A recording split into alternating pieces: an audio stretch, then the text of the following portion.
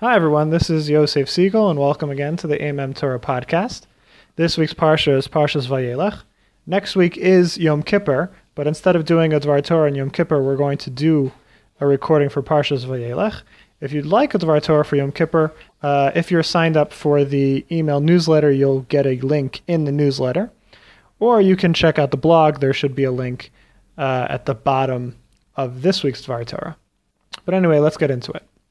So Parshas Vayeilech is really the last Parsha where we see Moshe going around acting as a leader. The next 2 weeks, Parshios Hazinu and Mizos HaBracha, before we end off the Torah, are Moshe giving blessings and advice to the nation as a whole. But this week, Vayeilech is really the last time we see Moshe operating on an individual level. The clearest instance of this is Moshe's advice to Yehoshua, his Talmud Muvhak, his main student, and his successor as the leader of Bnei Israel. This is a pasuk at the beginning of Shlishi. It's Perek Lamed Aleph pasuk Zayin, and it's only the 7th pasuk in the parsha, but Vayeilech being only 30 pasukim, this is the first pasuk in Shlishi. And the pasuk says, I'm only going to focus on the first half of the pasuk. Vayikra Moshe leYehoshua, vayomer elav leinei kol Yisrael chazak v'amatz, ki ata tavo es ha'am hazeh el haaretz. Moshe called to Yehoshua and said to him before the eyes of all Yisrael, be strong and courageous, for you shall come with this people to the land. So the Kli Yakar asks 3 questions on the language of this pasuk. First of all, the pasuk says that Moshe said to Yehoshua before the eyes of all Yisrael. What does that mean, before the eyes of all Yisrael? Why doesn't it just say in front of Yisrael? What are you adding by saying the eyes? Secondly, why does he need to tell Yehoshua chazak v'amatz, that he should be strong? The strength that he needs to be a leader, to bring Bnei Yisrael into Eretz Yisrael, is going to be given to him by Hashem. Hashem is the one who told Moshe to make Yehoshua the leader. So why is Moshe telling Yehoshua that he should be strong and courageous when that's going to come from Hashem? And lastly, later on in the Parsha, Hashem speaks to Yehoshua directly, which is actually the first time in the Torah where we see Hashem speaking directly to Yehoshua, and it's sort of a symbol of the transfer of leadership from Moshe to Yehoshua, which really happens in this week's Parsha. If you want to look at the pasuk inside, it's pasuk of Gimel. But basically, Hashem tells him that he will bring Bnei Yisrael into Eretz Yisrael. Now, if you look at our pasuk, Moshe says to Yehoshua, ki ata tavo es ha'am, which translates into he will, or you will come with them into the land, that you will come with the nation into the land. But Hashem tells Yehoshua, ki ata tavi es ha'am, you will bring the nation. So what's the difference between what Moshe tells Yehoshua and what Hashem tells Yehoshua? So the Kli Yakar explains that this interaction between Moshe and Yehoshua is really Moshe teaching his student to avoid his mistakes. Moshe's sin is well known. We all know the story in Parshas Chukas, and I'm just going to go over the bare minimum of the story.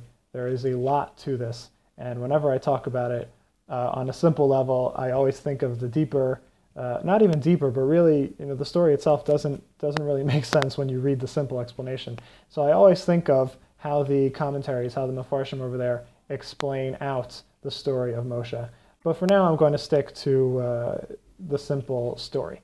And again, it's a well-known story. It's Hashem commands Moshe to speak to the rock in front of Bnei Israel, and water will come out. And it was intended to cause Bnei Israel to have a greater faith in Hashem, to raise their level of emunah. And instead, for whatever reason, Moshe hits the rock, and what happens is that he deprives Bnei Israel of this faith-building exercise.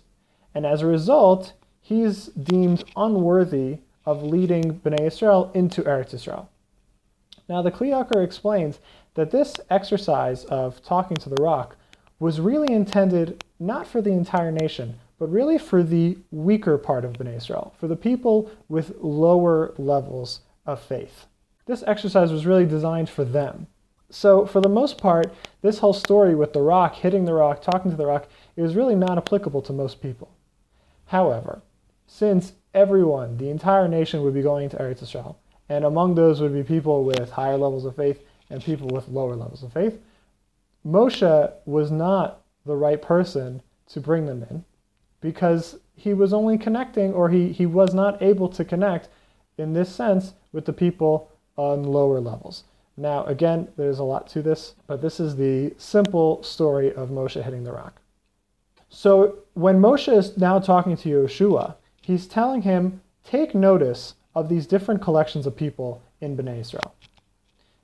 There will be all kinds of people coming into Eretz Israel as part of Bnei Israel. And as a leader, it was Yeshua's obligation to lead all of them, to connect to all of them. Therefore, Moshe told him, you have to be strong and courageous. Now, it's not just referring to his inner strength that he would need as a leader, because even if he had some himself, Hashem would definitely be there to help him with that. What it means is that Yehoshua was responsible to consistently provide the nation with faith-building exercises, specifically those people that really needed those exercises. Now, these exercises could be either natural exercises of faith, or they could be miraculous in nature. But either way, it was his responsibility to provide these exercises in Emunah, these lessons in Emunah, shall we say. And when he did these exercises, he had to remember that he was being watched by everyone. He was in front of the eyes of Yisrael. And what does that mean? It means that whatever he was doing, everybody would be watching him, looking at what he did, and learning from exactly what he did. So whatever he did during these exercises, he had to be very conscious of this and make sure that he did exactly what he was supposed to do. So that's why the pasuk says that Moshe spoke to Yehoshua in front of the eyes of Israel. He was teaching Yehoshua that you have to be conscious as a leader of your followers, how they look at you. And if Yehoshua would be successful in these two things, then he would be able to come with the nation into Eretz Israel.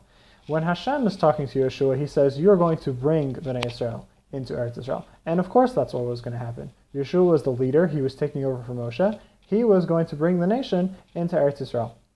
But Moshe is showing Yehoshua the difference between the two of them. Moshe was not successful with these exercises, and therefore he was not able to go into Eretz Israel with the rest of the nation. So he's telling Yehoshua that if you want to come in, if you want to tavo es ha'am, if you want to come with the nation into Eretz Israel, then make sure you're strong and courageous. Make sure you give them opportunities to build up their emunah, and make sure that whatever you do, you understand that everyone's watching you, and everyone's looking to you. You are the role model for the entire nation. And if you can be successful in those two ideas, then you are the right person, Moshe says. Then you are the right person to bring Bnei Israel into Eretz Israel and begin the next era of life among the Jewish people. Thank you very much, everyone. Don't forget to check out the blog, Old Ideas for the Modern Mind.blogspot.com. You can also sign up for our email list and get the Dvar Torah directly into your inbox, both written and recorded versions. You can email me at amemtorah, that's AIMEMTORAH @gmail.com. You can also send me comments and questions. I'd love to hear from all of you. And don't forget to check out ashkavahandbook.com, which is where this Dvar Torah is being hosted. And don't forget to follow us on all the various social media platforms. That would be Facebook, Twitter, and Google+, if anyone still uses Google+. And I just want to wish everyone a Gemar Chesima Tova. I hope you all had a wonderful Rosh Hashanah. I hope you have a meaningful Aseret Yemei Tshuva, and I hope you have a strong and very special Yom Kippur. Looking forward to speaking to you at least one more time before Sukkot. We'll see how it goes, but in the meantime, I'd like to wish everyone a great Shabbos.